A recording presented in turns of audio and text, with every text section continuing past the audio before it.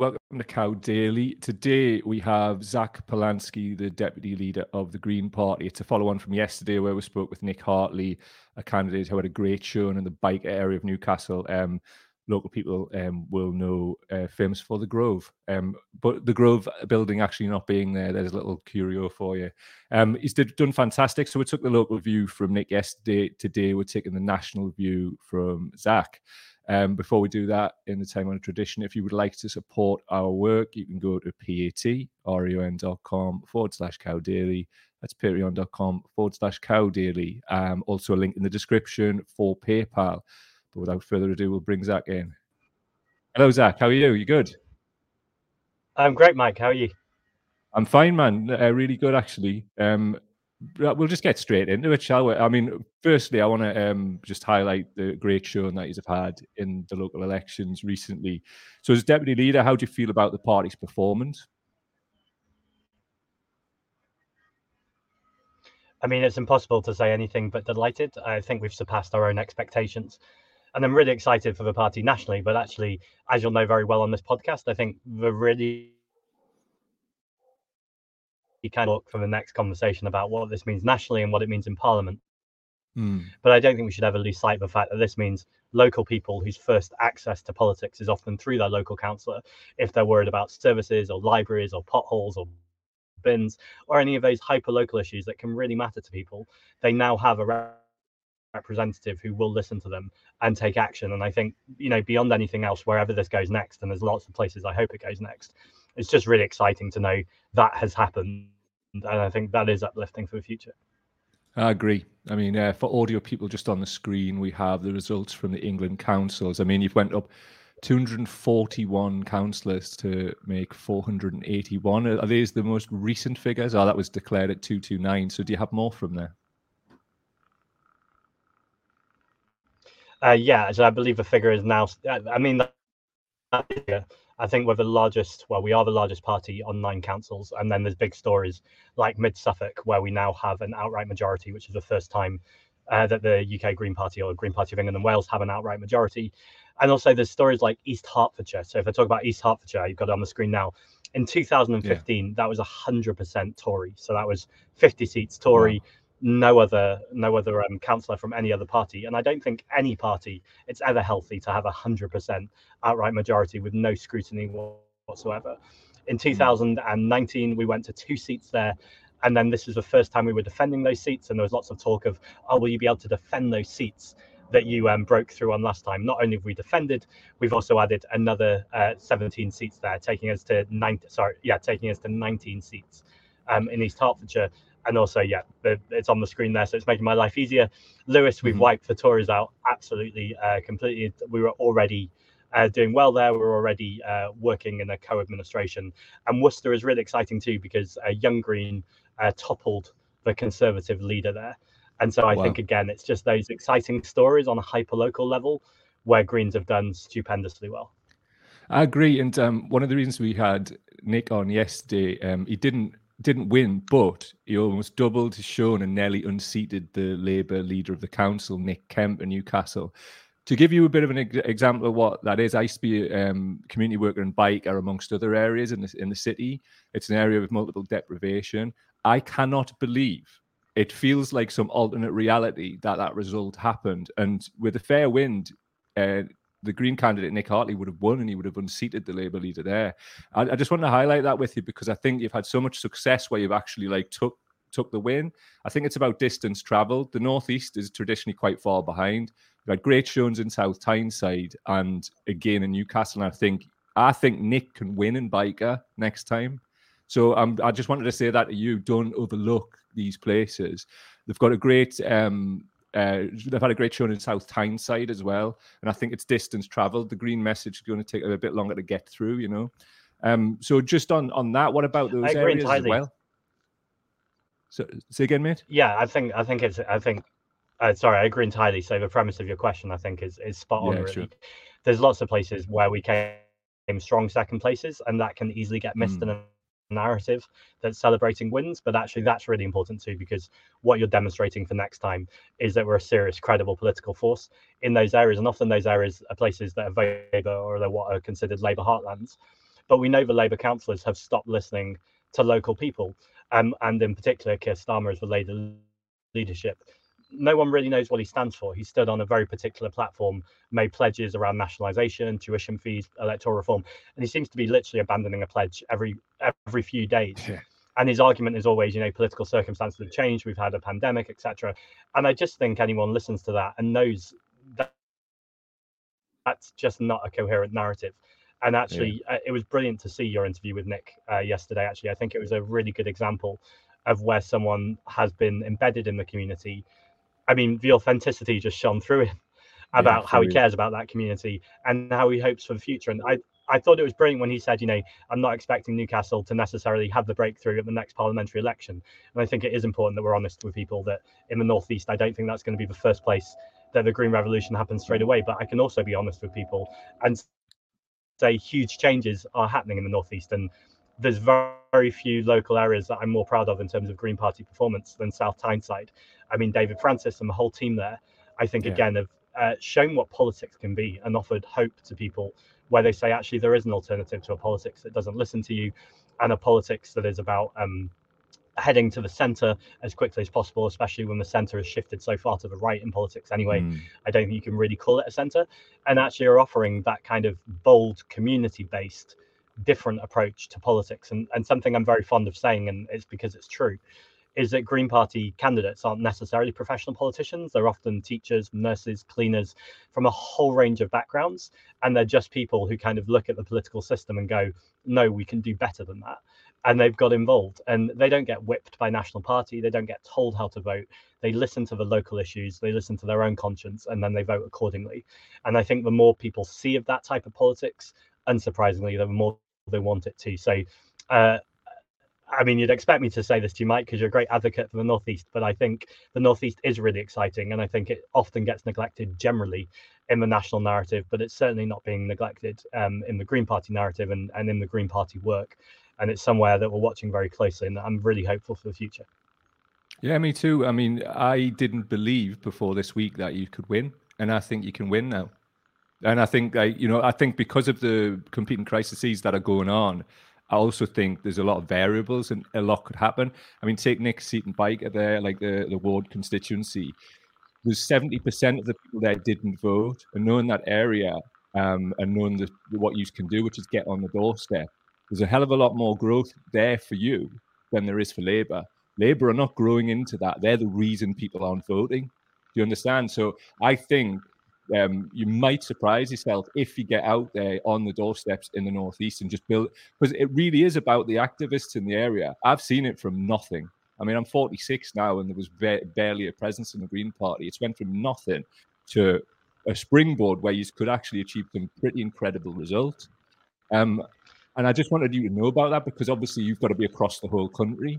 And as you say, there's some amazing successes, but there's all of these sort of secondary things bubbling up, which could surprise you. The Northeast is without hope. And as I said to Nick yesterday, even if you guys are offering a glimmer of that, then it could see some great results. I mean, what do you say to that? Yeah, so I'm Mancunian. I live in London now, but I was in the Wirral last week, and I know there's always danger of comparing places, but I don't think there's entirely different political situations in the Wirral to what can happen in the Northeast. And it just really struck me when I was knocking on doors that without a doubt, when you talk to people, the Green Party are by far the most liked party. That doesn't necessarily people will vote for us, and I accept that, but they like us. They like what they see, they like what they hear, and they go, yes, that's the kind of country I want. And when you talk about our policies are incredibly popular. Things like that we've stood up for minimum wage, that we talk about nationalising our public services. We've been out there with the unions and more importantly, in fact, the workers. We've been on picket lines. So I think all of that politics speaks very proudly, particularly in the North, whether in the Northeast or the Northwest. And by the way, it speaks to people in the South too, because workers' rights. But there are, there's a history there that I think particularly speaks to the North. And the reason why people haven't voted for us in the past are really two reasons, I think. One is that people are scared of the Tories and they want to get the Tories out. And I totally get that. We've had 13 years of Tories, and I am more than sick of Tories. Yeah. And I totally accept that I'm not someone who's very vulnerable, to use your phrasing, Mike, I'm not someone who needs to get food in my belly or heat in the radiator. And I think that's a really good framing. So I can understand when people are facing such existential crisis to their lives, they go, I don't have time for politics. I don't have time for complex stories. I just need to get the Tories out. And I think what we're demonstrating more and more is that we're taking seats equally from the Tories as we have been taking from Labour. But if you look at somewhere like Byker or indeed the northeast or the northwest, very often the Tories aren't around anyway. So I've been making this argument in Bristol for a long time. If you've been voting Labour and you're not happy with what you're getting, vote Green. And the worst case scenario is you get the Labour MP you would have got anyway. But actually, by voting differently, you're both pushing the potential Labour MP to show them that you're not happy with them. But much more excitingly, much more promisingly, you might get a different type of politics and you could get your Green MP in there. And then the second reason why people haven't voted for us in the past is they just think we couldn't win. They go, really respect what you're doing and saying, but I need to make sure my vote is for someone who wins. And that's why these successes really are so exciting in terms of the future, because what we're demonstrating over and over again is that even under first past the post, a broken voting system, we have learned by working closely in the communities, by having a strong, principled, coherent set of policies and a politics that speaks truth to power, speaks with authenticity, with kindness and with hope, but also fire when it needs to. That mix of politics, I think, does speak to people and does answer some of the crucial questions we have in society right now. And I think when you stand on that platform, that's a platform people will get behind. I agree. And one of the things you've said at the end, the fire, it's been missing in left-wing politics. As soon as kind of gentler politics was said, I just thought, we're screwed. Because, like, look, at the end of the day, you're not dealing with people on the right or in other areas of politics who are acting in good faith. So unless it comes with a bit of fire and a bit of pushback, people in communities like Byker, I mean, I always look at my mother, right? I'm from working class background, and she is so switched on, right? Doesn't have a particularly good education, but is very intelligent. She would never believe that about herself, though. And she looks at somebody like Keir Starmer, and she had him pegged from the start. She doesn't trust him. She would, like, if it was an opportunity to vote Green, she would vote Green, but it wasn't an opportunity in her ward. So they ended up voting Lib Dems, which is something like a working class person in the Northeast would never do. So that's what I'm saying. My mother is a bit of a canary in the coal mine, and my father, if they've shifted to Lib Dems because of the flower pot hanging and things like that locally, then something is afoot. And I could easily chat to people like my mother and go, well, how about trying these guys, you know? So I just don't want it to be, I know I'm very Northeast focused, and we're going to shift nationally in a moment, but I really do think that there are opportunities, huge ones. And if you come with a bit of fire, that speaks to people like us. We want people to stand up for working class people too. And there's a space for that. And I think I would never have believed it, because I'll be completely honest with you. In Byker, say 10 years ago, you guys come in and it would be like, oh, here come the hippies. Whereas now you're taking it credibly. Like, people take it because of what Nick's done on the doorstep, talking to people, and I'm sure that's the same across the country, but that's in a really working class area. Like, that stands out for me, because like I think the perception of you guys is it's a middle class party. So what do you do within the party to encourage working class representation? Yeah, that's a really good question. So I'm going to partly answer a slightly different question, but I'm going to come directly to your question. It's just because it feeds in. I'm not doing the politician thing of avoiding your question. I won't let you. So when I gave my first speech to the party conference, very good. It's a typical kind of conference speech I gave, which was there's no environmental justice without racial and economic justice too. And what do I mean by that? Well, I think there's that really good phrase about middle class green politics without kind of class politics is just gardening.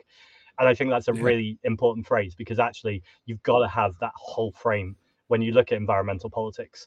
But actually, that's not a new thing to environmental politics. I just don't think it's been communicated brilliantly in the past. So if we go for the big scale stuff, and then I'll come more local. If you look at the people who are being worst affected by the climate crisis, we've got places like Pakistan where a third of it are underwater. We've got areas of the whole of the Horn of Africa that are uninhabitable through heating, but also right here in the UK, when we see flash floods like we did yesterday in parts of the country, the homes that are getting flooded, the people who are poorest do not have insurance. They might have that basement flat. They might not own it, but they're still, their belongings are all getting destroyed. And so you see this real direct link all the time between the people who are least resilient to the effects of climate are the poorest, are the working class are often communities of colour. And we see that over and over again. And I think it's important that the environmental frame always puts those people front and centre. Also, similarly, again, with communities of colour, if you look at toxic air in our cities, the places that have the worst air pollution, we know that air pollution is bad for things like asthma, more obviously, but it's also bad for diabetes. There's lots of kind of brain issues that can happen from the particulates. It's all pretty grim. Toxic air tends to happen in working class communities and communities of colour. Now, that is no coincidence, because those are the same communities who often don't feel or aren't represented by politicians, where they often have safe seats, where they don't really need to campaign. They just pin their rosette on, and whether they're red or blue, they get elected in. So there's a real issue between lack of political representation and some of these environmental issues. But more widely too, when we talk about class and we talk about workers' rights, we know that a lot of these problems come from big business. They're the oil and gas companies, but they're not just oil and gas companies. They're obviously huge companies, often huge companies, that aren't paying any attention to workers' needs. And I don't think it's a big jump to say, if someone doesn't care about the environment, of course they're not going to care about the rights of their workers or their mental health or their pay. And it works the other way around too. If we can't learn to be compassionate and kind to each other and treat people with respect, then of course we won't treat the natural world with respect. So all of these things are vastly interconnected, and that's why we really need more working class representation in politics, and we need those people speaking up. To come back to the story of your mum, and then I'll come directly to answer your question. I think this does answer your question. Something I'm often, every election day, I get lots of tweets or messages or emails from people saying, I saw you on the radio or TV, I really wanted to vote Green, but there was no Green candidate on the ballot paper. And it breaks my heart, because often there's no Green on the ballot paper because we're a volunteer-led party. So unless in your area of the world there are some volunteers who go, let's start a Green party, one of us should stand, even if we can't win, let's just put our name on the ballot paper, then there will be no Green representation in that area. Now, this is fundamental through politics, that to be able to have the time to campaign, to be able to have the privilege to put your name on a ballot paper, does come with privilege. And that often is skewed towards a middle class kind of background, upbringing, education. And I think it's just really important that we always get the message out there that politics is for everybody, and we need to find ways to be able to enable people, no matter whether they're struggling to pay the rent or pay heating or feed kids, to be able to have time to politically represent. Now, we don't have exact figures for this yet, it's just too early, but having campaigned around the country this year compared to other years, without a doubt we have more working class representation. I've been to communities and been in places where we've had Greens standing, and so excitingly when they've won, it's that beautiful thing on election night where I'm on the TV and I'm doing very big picture stuff about Green successes, but out the corner of my eye I'm watching the individual wards that win, and in my head I go, oh, that's Sophia, oh, that's Chris. And like, you know these people, and you know what these people are going to do for their communities, and you know the stories of these people too, where they say, just a few years ago, I didn't even vote. I wasn't involved in politics whatsoever. I just kind of, if I did vote, I just voted for Labour because I just thought I need to stop the Tories. These people have become hyper political in the last few years. They're seeing a route now to make a difference. And I think that's how we get more working class representation. We join those dots, not for people, with people. It should never be talking down to people or doing things to people. I think it's about making sure that the space is created for people if they choose, and they might not choose, they might choose not to, and that's also a choice, but to choose to get involved. And the best thing I heard this campaign was from one of our candidates of colour who's also working class. He said to me, if you're not at the table, you're on the menu. And I just thought that's a really powerful phrase for why everyone who can needs to get, roll up their sleeves and get involved with politics. And if it's not for you to get elected, and that's not for everyone, but I really hope it is more and more for people, particularly from those backgrounds, but to support those who will represent you properly to get into power. I understand. I mean, sorry, that was a long answer. This, that's all right. It's a good answer, but like, just push back a little bit. I was a community worker for 20 odd years. Quite often people in working class communities want to get involved, but it's like bridging that gap to actually cross the threshold. It feels quite often like it makes people feel insecure. It's new. And I've noticed, and I definitely felt that come from working class backgrounds. Well, when I first started in community work and I got quite far, I don't know if it was about me or the people around us. I was around a lot more working class, middle class people the higher up I got. And it felt scary and disempowering, and it felt not part of it. So what I would say is you're probably going to have to be a bit more proactive and open to that, and actually have people designated to welcome people in, and brief people that could be, because it's different kinds of like what I've found is in my good example is my household, right? I went to a comprehensive school. My partner, she went to a boarding school in Switzerland. Very different. I went to northeast of England. Our father was did very well in his chosen profession. So that is allowed me to find out that confidence seems to be built in to her school system, whereas my school system, not at all. It was a sausage machine. So that's kind of what I'm saying. People start at different levels, at different starting points and different distance traveled. I found that working with at-risk communities too. So just on that, you're going to have to do more. You're going to have to be more proactive if you actually do want that. People aren't just going to suddenly appear. Some might, but a lot won't. So how is that something you would want to take forward within the party? I suppose is the best thing to ask. Yeah, I don't disagree at all. And that's something we've already been doing, actually. So during this election, I spent lots of times, for instance, not expecting people to come to our local parties, but I was going to people's community meetings, to their trade union meeting, to their residents association meeting on the council estate, to make sure that we're going to where people are and speaking to them and encouraging them to get involved. We have something called the Dayaka Fund, which again is for Greens of Colour, which is a self liberation group within the Green Party, where we have funds for those things as well, because it's all very good to speak to people and encourage them to do it. You also need to be able to finance people to do that. We also have a campaign school, and on our campaign school, that's where we take candidates or organisers and we give them training in how to be able to do these things, and also making sure there are spaces specifically. So we're looking to diversify our representation. The final thing I'd say, this is something, so I'm elected in London on the London Assembly, and it's my job to hold London Mayor Sadiq Khan to account. Now, I work with Sadiq very constructively, so I try not to oppose him for opposition's sake. Where he gets things right, I applaud it, and in fact, I'll help him where I can. But where there's gaps in his plans, then I see it as my absolute job to expose those gaps and to hold his feet to the fire, essentially. And one of those gaps is around working class and ethnic minority representation, particularly around environmental issues. And I've been arguing for a long time we should have something called a climate panel, which is a group of diverse and marginalized voices who are on this panel, who are able to inform me and him about what they're experiencing on the ground. So the community organisers, the people who are trying to save a green space, your teachers, your youth workers, your people who come into daily contact with people who are really struggling. You're able to speak and say, "Oi, politicians, you've missed this bit here," or "Have you thought about this?" Now, when I suggested this to the mayor, he was vaguely warm about it. He didn't love it, but he didn't dismiss it. But then I said that it would have to be an absolute obligation that we pay those people. Because if you're saying, I want you to come and give me your expertise, your trauma, what you're experiencing on the ground, I need you to take a day off work. If you say that, you're only going to get a certain type of person who can just give a day's work up, or who is okay to speak in a chamber and speak to people in power. And when I said we would need to pay these people and support them, he said to me that I shouldn't knock good citizenship, that there are scouts and boxing coaches, or all sorts of people working in the city for free. And absolutely, and yes, they are working for free, and I appreciate they're doing that, but that is not the way to run a society. That is David Cameron's big society. It's the cover for austerity. It's where you are not willing to put the government funding in because you've accepted the idea that there's no money left, and instead of challenging that fundamental lie, you accept that the purse strings are tight, and you start talking about how you have to pit one community against another. We know, for instance, in the Green Party, I'm really proud of our wealth tax. That's just one idea. That's a 1% tax on the wealthiest 1%, which would raise about 70 to 75 billion pounds a year. Along that, you've got a carbon tax.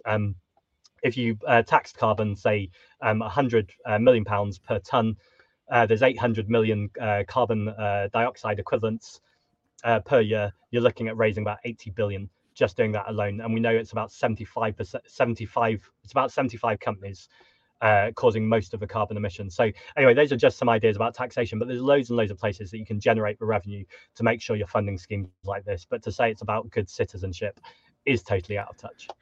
Those days are over, man. It's like, especially now, because people can't afford, as I keep saying, heating the radiators, food in the belly. That's what it's all about, and people can't afford that. So, like, you're going to get a certain kind of person who has the time. I mean, it's a bit like internships, they're not for working class people, are they? And that tends to be a launch pad into certain jobs. Just to pivot a little bit, you mentioned Sadiq Khan. One of the things I've noticed, particularly around Newcastle as well, and particularly like white working class areas, is the proliferation of online conspiracy theories, which went up during lockdown regarding the so-called green agenda. Like, misinformation funded by the Koch brothers, people of that nature. Have you come across this? Because I know Sadiq Khan, with some of his stuff there, has been dragged into this. There is a racial element to who's funding this that we've discovered. Are you firstly aware of this? And secondly, if so, what are you going to do about it to overcome that messaging? Because green's literally in your name, and it's green agenda being thrown down people's faces as something that isn't real. So what goes on with that for you? Yeah, so I'm hyper aware of it. I literally can't do anything really on national media or online without someone jumping in with a conspiracy theory. So it's something we've got to take seriously. Let me start first with how I won't do it. So recently I was at a public event with Sadiq Khan, and without a doubt, some of this is just plain racism. And me and Sadiq Khan are from different parties, but it's so important that we all show solidarity to people of color and any community that is marginalized and faces racism or homophobia or misogyny, whatever it might be. Well, Rishi Sunak, for one, via the Labour Party, and that disgraceful messaging that was put out by the Labour Party recently. I mean, I do not like Rishi Sunak whatsoever. That was disgusting. It was unbelievable. Unbelievable. No place anywhere. But anyway, sorry, carry on, It's mate. just playing with fire. And, in the next 5 minutes, I wouldn't even have to catch a breath to criticize Rishi Sunak on the amount of things he does. Like, that you can there's so much low-hanging fruit, isn't and there? put a post out and have absolutely the moral high ground. So the fact that it wasn't a dog whistle, it was a big foghorn. And we saw that with Goldsmith, the Tory, who ran against Sadiq Khan in 2016, which I'm only referencing that mayoral election because it was just before Brexit, it was just before Trump, and I felt like Steve Bannon was involved in that election, and I think that was when the Tories started to go down a dark road in politics. And that's a road now that it seems Keir Starmer seems to be willing to go down because he's willing to do anything to win, and that is so corrosive to our democracy and needs to be called out. Anyway, so I was with Sadiq Khan, and there were people kind of shouting about his ultra low emission zone. Now, I support the ultra low emission zone. I would argue and have argued all along with fellow Greens that it needed more money for scrappage. So you need to make sure that no one was left off, particularly people from working class communities, charities, businesses. Now, it's important to say the really, really poor people don't own a car at all. So this argument that the poorest are being the most affected just isn't true in London. But there is legitimate edge cases where actually you needed more money to make sure that you could protect people. And that's a conversation that will carry on going. But the mayor during this session compared the people complaining about that to COVID deniers, vaccine deniers, and far-right fascists.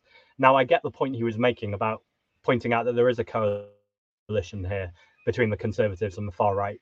But I also worry that if we just shout names at people and don't listen to their concerns or treat them with the severity that they want to be heard, then this is going to get worse because you push people away. I think anyone, whether I agree with them or disagree with them, are worthy of respect of me at least hearing them out. And if I disagree, to be confident in the strength of my own arguments and to take that challenge on. I would say the only exception to that, is fascism, is racism. I think that needs to be called out, but the view needs to be called out. The individual still needs to be considered. It's possible to bring them back. I think if we just give up on people, or if we just assume that people are unreachable, then we're creating massive divides in the country that already exist, but will never be able to be healed or repaired. So that's what I wouldn't do. Here's what I would do, or I am doing. At that same session, a community from not Enfield, Ealing, they describe themselves as a poorer working class community, are talking about the worries that they have around some of these changes, and particularly around the worry about a factory that is pumping toxic air into their community. And the mayor just wouldn't meet them. So I've agreed to go meet them, and I will go meet them. Now, I'm not saying I'll agree with them. I'm not saying that they're going to come away and be Green voters necessarily. But what I do think as an elected representative, it's my job to represent people. And that includes people who haven't voted for me, includes people whose views I don't necessarily agree with. And to be able to sit down with them, to hear them out, to be able to explain why I'm making the decisions I'm making, and agree a continued conversation. And I think the only way that we're going to get through these conspiracy theories is by having a strong, coherent narrative where we're still listening to people, but we're really clear about what we stand for. Now, what I'm not saying there, and I think is absolutely the Labour Party's position, is to triangulate. So to be all things to everyone, to not stand for anything, to give vague promises, and just hope you can kind of keep everyone on side. Yeah. I think you just end up irritating everyone and never standing for anything. So I think it's about that fire we were talking about earlier. It's about having a clear platform. I'm never going to give up my green environmental platform. It's really clear to me that we need to protect the most vulnerable people. We need to protect the planet. How we do that, though, needs to be a conversation. And we're straight into the just transition stuff there. Sadiq Khan called me out the other day for saying that I want to shut down City Airport. Absolutely, I want to shut down City Airport.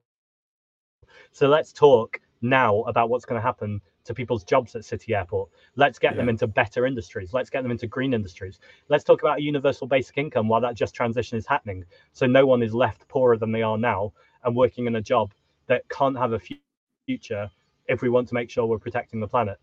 There's loads of jobs out there. We're already talking about solar panels, about renewables, about insulation. We're talking about caring jobs, about community jobs. All of these jobs are waiting to happen, but we need to invest in them. We can't take people's jobs off them and say the job is coming in a few years' time or 10 years' time. We can't leave people penniless like that. We've got to make sure we're moving fast and urgently on this. And that includes having a really sensible adult conversation about what a just and fair transition looks like, and particularly making sure that we protect working class and poorer people. Because, let's face it, people who are rich already or wealthy already are going to be okay. There's that idea of we're all on the same boat. We are not on the same boat. We're on the same sea, but we're all on very different boats. And there is no we when it comes to universal and climate. We're all going to face it in different ways. And ultimately, we need to make sure we're protecting the poorest. Indeed, I agree. And you mentioned something about universal basic income. It's AI and artificial intelligence. It's in the news quite a bit at the minute. Do you think the proliferation of AI makes UBI, universal basic income, inevitable? Yes, I think so. And I wouldn't normally frame it like that, but I'm just answering your question directly because I think, I'm nervous about AI. I think, there's clearly places where if this is going to improve people's lives, great. But all my kind of, I guess, life experience as opposed to any ideology is that people need more human contact. They need more being able to look in someone's eyes and connect with another human being. We know we have a mental health crisis in this country. And, we say it's a mental health crisis. Really, it's a Tory crisis. It's mental health that's been exacerbated by spiraling spiraling wages, by overinflated rental market, by people not being able to buy a house, by being over policed and underprotected. All of these things have created the conditions to then claim as a mental health crisis. But people's mental health is often only in a precarious place because society is no longer there defending them. I was reflecting, actually, I'm reading this amazing book at the moment called All Together Now, which talks about the People's March for Jobs, which was in 1981, where a group of people walked from Liverpool to London to protest Thatcher's government. And the writer never went on that march. His dad did, but it never felt important to him at the time. In 2016, he does the march again, but on his own this time, sorry. So he does the march in his father's footsteps during the Brexit referendum, and he goes through all of these towns and he talks to people. And he's just reflecting in the book about how the council used to be someone you used to turn to as a friend or someone that would support you, whereas most people's experience of the council now, and it's not even a political point, this is across all councils because of the funding's been cut, is that they're there to tell you off or to punish you or to catch you out on something. And that's been very deliberate by the Tories. That's privatization is a legal scam. That's a way of cutting the state, cutting the support network, and ultimately trusting the free market on everything. And this is no longer hypothetical. We saw in 6 weeks what Liz Truss's ideology did, which was the natural extension of where this is taking us. It crashed the economy. It caused mass devastation, not just to poor people, incidentally, to everyone. But of course, the poor people, as so often, got hit the hardest. So anyway, so that's artificial intelligence. I just, I'm always wary of being the green that, people say, oh, you just want all the lights off and don't want to, want to live in caves. That's absolutely not it. We need to be a more interconnected society. There's a place for technology to give people a better voice. We're able to do podcasts like this on Twitter. People can pick up social media and have their voice heard. So that shift in balance around technology, I think, can be a healthy thing. Often is not, but can be healthy. Universal basic income, though, just on its own, I think is an incredibly positive step forward. We know universal credit hasn't worked. We know that, again, there's been this Tory ideology, which is now backed up by Labour, of the working poor, the undeserving poor, the idea if you don't have a job, it's all your fault. Never mind the fact that a lot of people claiming universal credit have jobs anyway. But even if someone does not have a job, that should not be a reason to stigmatize people in society. That's a complete unfair frame that has been exacerbated by a Tory party that has always wanted to punch down. And actually, a universal basic income just makes the case that everyone, no matter who you are, no matter what your life circumstances, no matter whether you're employed or not employed, should have a basic amount of money that would pay for your rent, your transport, your basic health needs. Although, of course, the NHS needs to stay free at the point of use and free at the point of need. And I think that's a conversation that we need to have anyway, regardless of artificial intelligence. And places where this is happening around the world, they find this is not just good for people's income, although of course it would be that for obvious reasons. It's good for their nutrition, it's good for their ability to educate themselves or to go to university, it's good for women's empowerment. All of these things are good reasons for a universal basic income to be implemented. And the final thing I'd say is, when that's implemented, it's vital too that disabled people are not left worse off.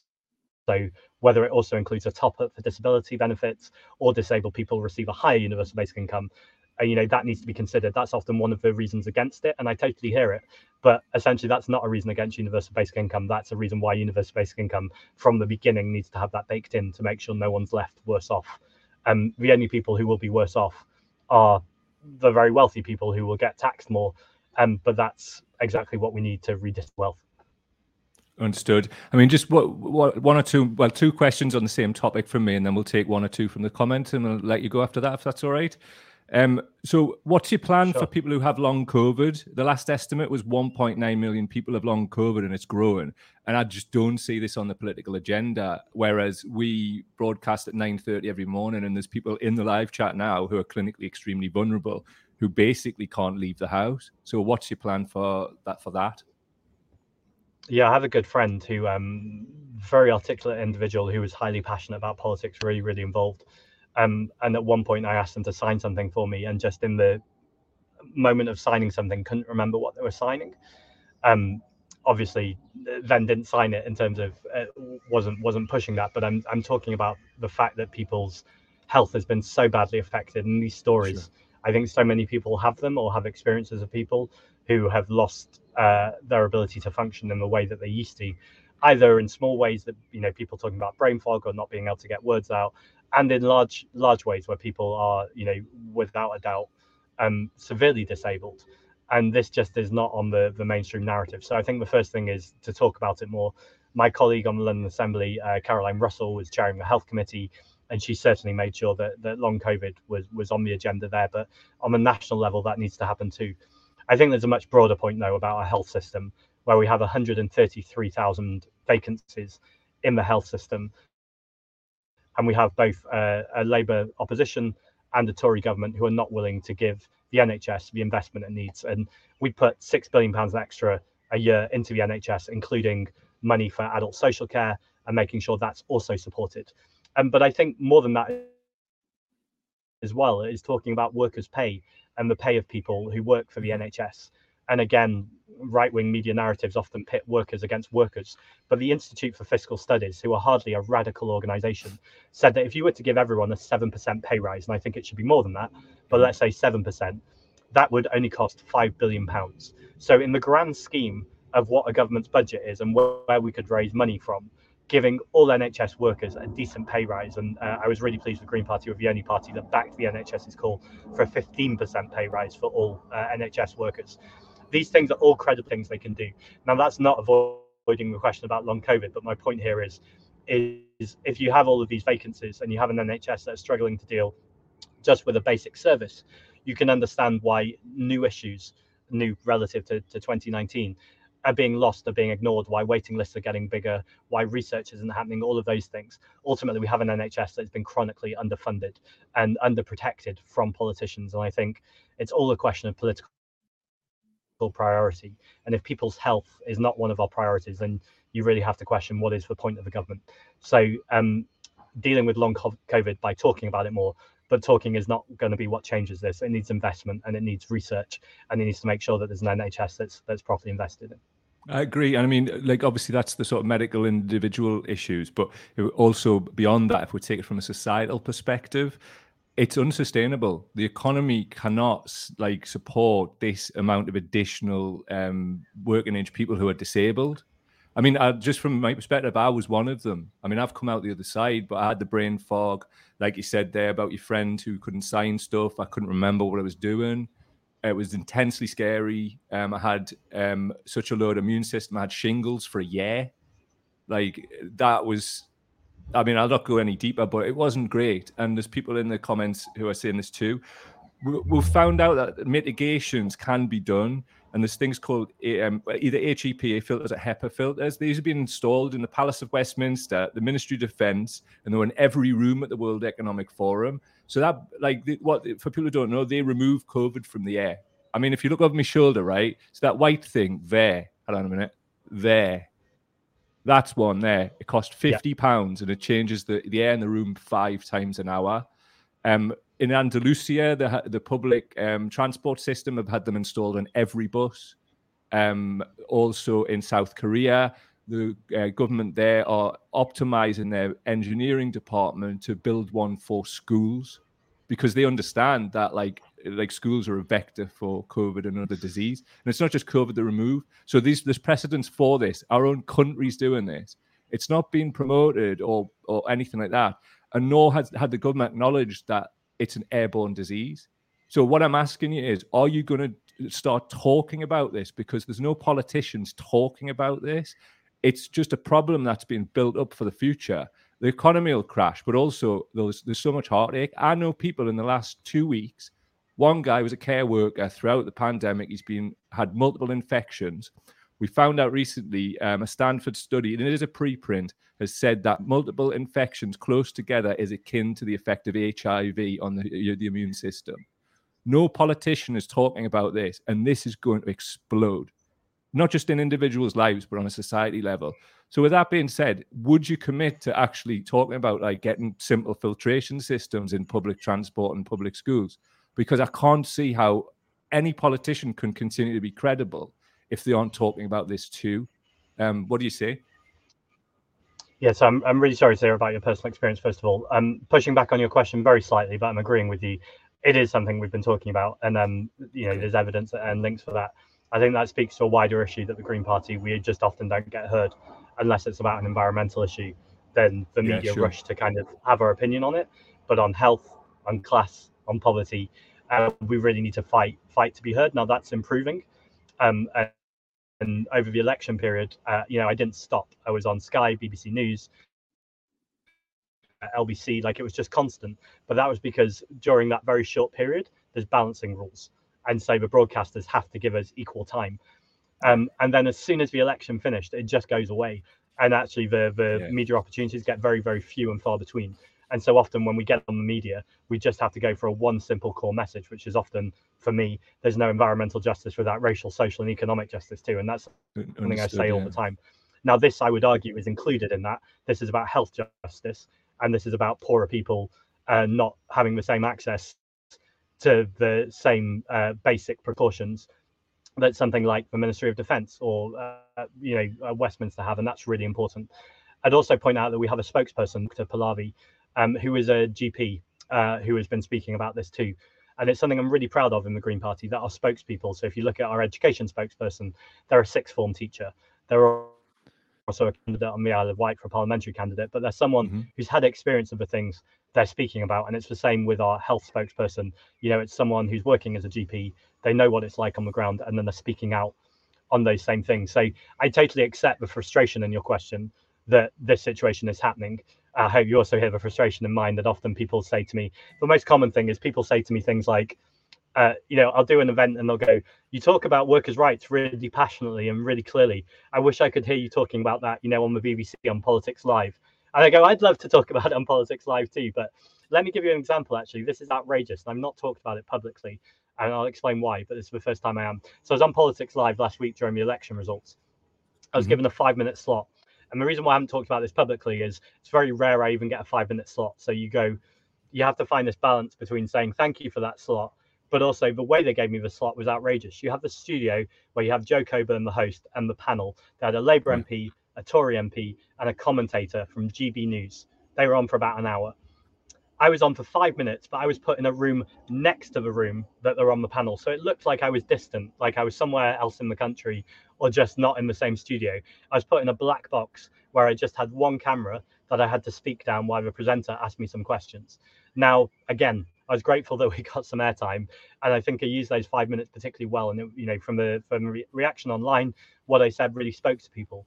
But just the fact that a GB News presenter was considered more worthy of an hour of time than a deputy leader of a national party who just won all of those seats shows the entrenched bias against the Green Party in this country. And I heard on your podcast yesterday, I think it was either you, Mike, or Nick, that said Nigel Farage had a season ticket to Question Time, and that's a very good phrase for it. We have so many more councillors now than UKIP did, even at their peak. So there is a huge bias against the politics that is talking out against the establishment or against the status quo. And I think talking about air filtration, particularly in our public buildings, is something that would worry a lot of that establishment. But I accept also what you say, and I will try and find ways to talk about it, at least if it's in forums that aren't necessarily on the national media, but talk about it more when I'm within communities, because actually that's how you empower people to get together and organise and make this a campaign that the other parties can't resist. I agree. And we're talking about privilege, and you've mentioned privilege a lot in this. I mean, this is the ultimate sort of privilege thing. It's disproportionately people from lower incomes who have been affected by this. So, as I say, one of the listeners of the podcast is currently in the heart ward in the QE in Gateshead. That's the hospital there. He's been moved from the lung ward, and this is quite possibly repeat COVID infections as a care worker throughout the lockdown. There's another lad I know, he's a DJ. He passed out and had a stroke in the toilet at an event at the weekend. This is happening, and it's happening in individual cases because it's almost like COVID's a taboo. And I worry, I'm being completely candid with you, that politicians are going to just kick this into the long grass when it can't be. There's no way it can be, because the problems are presenting themselves as they go, and it's no good that people just won't talk about it and sweep it under the carpet and it'll go away. We need people like you to stand up for clinically extremely vulnerable people. Are we just going to be an island that has prisoners that aren't in a jail? Because I know it's not just the UK, but this is, for me, a disgusting element of the post-pandemic world that Boris Johnson just went, right, it's over, much like George W. Bush, mission accomplished, it's done. And then the war went on for the 12 years afterwards. We're still in the midst of this. People in working class communities having to do face-to-face work with the public-facing work, are getting stricken by this, and nobody's listening. So we need you as a party to actually grab your balls and speak about this, because I don't think I can support anything personally that doesn't. It's such a clearly evidenced problem. I mean, look, we've got the South Koreans that they're doing stuff about this. They're being proactive. Why not the UK? Yeah, I think I just add to that too. My boyfriend works in palliative care, so every day he's working with people who this literally might be their last day, and they're all still in masks and they're all still taking COVID precautions for obvious reasons. And he just says to me, it feels like a different world if we go to the theatre or we go to a political event where I take him, and about it, there's no precaution, and then at work he's reminded every day of what this has done to people's lives. And obviously not everyone who's working with palliatively has had COVID, but the effects of COVID have either made people's conditions worse or made people more isolated. And I think these people have just been, to use the phrase that's often badly used, but in this time it's the right extent, they've been left behind. They've just been forgotten. And the government think they're palliative anyway. We don't need to invest money to protect these people. And that's grim and does need calling out. It does. And I mean, I'll be honest with you and completely candid. If I hear politicians not willing to speak up for this, and they're from party which claims to be for everybody, which the Greens are, I just think you're playing politics, and I don't like it, because I want to be getting behind something I fully believe in, and I think a lot of people are looking for that. But we cannot just forget about people. Like, that's not like a rational thing to do, because that's like, you throw a pebble in the water and there's a ripple effect. It's not just that one person that's affected. My partner was effectively my carer for a year. Before that, not unconnected to this, I had spinal surgery. So she was effectively caring for me then as well. So that can't continue to go on because that pulls other people out of work and the economy just doesn't work. So I just don't think anybody's being rational about this right now. And I understand. I mean, we talk about this on the podcast a lot. After the Spanish flu, there was the great forgetting. And I think we're in this great forgetting period. There's some psychological issue going on where people won't confront the taboo. And unless we confront the taboo, there'll be problems down the line. And I guarantee the right wing will attribute them to things that aren't true. So I just wanted to get ahead of this with you guys, man. Like, seriously, we talk about this all the time. And I just don't think anybody can be credible unless you're challenging this, you know, personally. I think And I mean, right. I know there's a lot of people who watch and listen feel the same, you know. Yeah, and that's why it is something we talk about and you know, press released, for instance, in the past, and also, you know, campaigned on. I think the other adjacent issue to this is the role of unpaid carers in our society. Now, I would argue to look after these people just for the humanitarian sense. But if you want to make an economic case, and you partly made it already, the amount this is taking away from the economy, because actually, if you were investing in these people, then you could be investing in jobs elsewhere too. And actually, being a carer is a green job. People often think of green jobs as gardening or renewables or solar panels, but actually caring for your community, whether that's your family or someone you don't know, is a green job, and that deserves to be treated as one. And that should be invested in too. And again, that's just something that just often isn't spoken about. I met the Royal College of Nurses a couple of weeks ago, and I went to speak to their staff there, and they were talking about childcare as well. The amount of nurses, for instance, who work on A&E, and because of finding affordable childcare means that they can't take a shift at the A&E. Again, I'd say the bigger problem is the health issues and the humanitarian ones, but even on the Tories' own terms, this is an economic issue too. You can't run a country if you're not supporting the people who are supporting the country to run. Yeah, I mean, I think there's a problem because it's become politicized, and public health issues should never be politicized, but they have been. I mean, you look at the Andrew Bridgen thing at the moment, where he's crossed to whatever Lawrence Fox's party's calling himself this week, and it's basically like the part of that whole ecosystem of heavily funded billionaire misinformation, and he's just going to be standing up there and get some kind of Tucker Carlson job afterwards. We need to push back against this crap, man, because it's really affecting like people. Like I'm one of the lucky ones. I came out the other side, and I can't not ask about this if I'm in front of a politician, not because of what happened to me, but because I'd feel disloyal. I mean, I've got a mate who's like, out of many, she's going out to work. She was basically barely left the house for 2 years, and then the whole thing was unlocked, and it was like, go to work or don't. It's on you now, and that's just pure like Ayn Rand libertarian bullshit, and that is nowhere to run a society. So we need you guys to be rational, because there's nobody rational in the room, you know? And I think that's what this is. People want to like put this, because it's now a marginal opinion, even though it's all backed up with evidence, because nobody talks about it. People will go, well, we've got all this other stuff to talk about. And those things are like things that are really important too. But every day I'm hearing more and more people that we know going down with this. So I just can't see how we can like run a society going forwards without it. What I will do, because I'm appreciative of your time, mate, you've answered pretty comprehensively. We'll take one or two from the people who are in the chat, and then I'll let you go, because you've been really great with your time. Thank you so much. So this is from Kevin Taff. Given the lack of support to striking unions from Labour, what's the Green plan to work with larger unions like the CW, etc.? Yeah, really good question. So we're always reaching out to the largest unions to work with them. The problem, as many people know at the moment, is a lot of them are still affiliated with the Labour Party and are funding them. You would expect me as deputy leader of the Green Party to say, well, I would rather they weren't affiliated to the Labour Party. And even if they're not funding us, it still feels like it's contrary to their mission to stand up for workers' rights, but support a party that won't stand with them. I never accept this idea that Keir Starmer says a government in waiting should not be on the picket line. That's exactly where a government in waiting should be, because if you think you are knowledgeable enough and evidence-based enough to be able to represent people, then standing with people and listening to their concerns rather than talking at them, but just actually listening to them, is fundamental to running a government. And that's the definition of solidarity. In terms of smaller unions, I'm doing loads of work in London, but also more widely nationally. I've been working a lot with a union called UVW, that's United Voices of the World. Their own description is there for low-paid black and brown migrant workers. Very often I'm working with cleaners, care home workers, etc.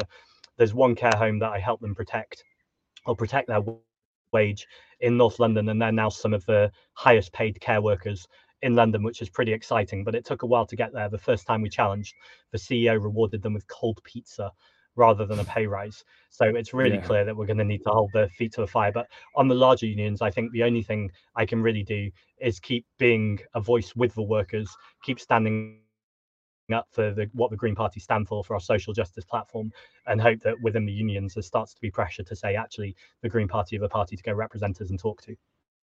Yeah, got you, man. Just one more. This is from Glasgow off the Red. What's the most realistic route of proportional representation, and does Zack think the Greens can realistically make any inroads in a general election whilst under first past the post? This is one of my favourite types of questions.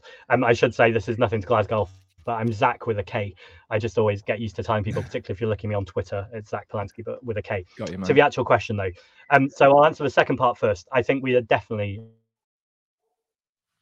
on the inroads to winning an MP, even under first past the post. So if you look at somewhere like Bristol, for instance, there's 20 councillors there in the Bristol West constituency. 17 of them are Green. And so you go, if people vote nationally the same way they did locally, that is your next Green MP, which would be Carla Denyer, who's our co-leader. If anyone doesn't know Carla, please go out, because she's wonderful. Also mid Suffolk, where we won the outright majority, we've now won the popular share of a vote across Suffolk. If people vote the same way nationally as they did locally, that's your next Green MP in Adrian Ramsey. Now, I accept there's a challenge there, because people often vote the rest of the leadership team is amplifying these wins that we've got at local level and giving the vision of what this would mean nationally. To the wider question, though, it's not fair on a voter that people have to look at, can Labour win here? Can this happen here? And start to tactically vote with things, because ultimately everyone's vote should count. And there are only two countries in Europe that use first past the post, us and Belarus, which is literally a corrupt dictatorship. So I think ultimately the argument is to get a change in the system. So I'd love to promote on, I want to say 24th of May, but check out Make Votes Matter. That's Make Votes Matter. They're the campaign for proportional representation. They're doing an event in a couple of weeks called Sort the System. They're encouraging everyone who can to make it down to Westminster and make a meeting with your MP. We're hoping to have hundreds of people in the lobby. We've done this before and it worked pretty well last time.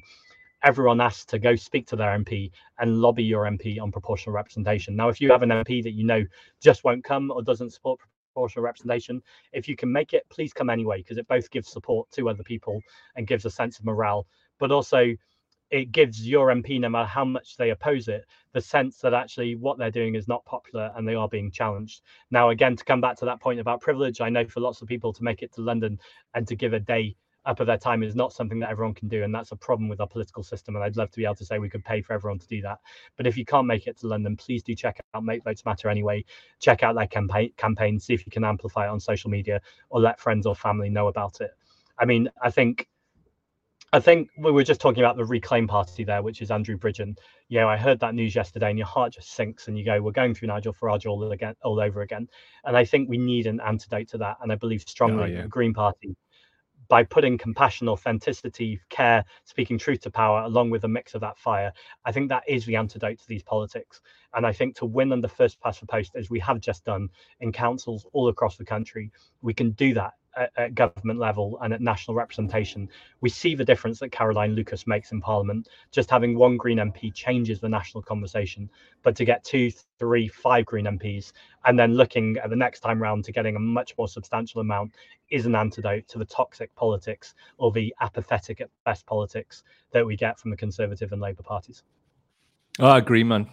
Really good way to end it as well. Zack, I want to thank you. You've been really generous with your time, man. And I really thank you as well. It's been overwhelmingly positive in the comments where people are just like full respect to you for being here, answering questions from the live chat and being available. I've been putting some of these things up on the screen. People find it really refreshing. And I do too. So thank you very much. My pleasure. And I really appreciate you doing this format and the work you're doing to, I guess, communicate both with politicians, but more importantly, with people in communities and give people a space to convene be able to have these conversations. And I also appreciate the push that you made on long COVID. I think anytime you get a politician in front of you, it's worth it, no matter whether they agree with you, which I happen to, it's still good to push the importance of talking about these things. So thank you very much. I agree, man, definitely, and I hope you do look into it a bit more. But just overall, I'm really proud of the work that your activists have done. And as I said at the top of the show, Nick and the people in South Tyneside too, amazing. They've created something from nothing there, and I just fully respect them, because people in the area would have thought that would never have happened. So yeah, just a few comments on the screen from people coming in, just saying thanks very much. So thanks very much, my friend.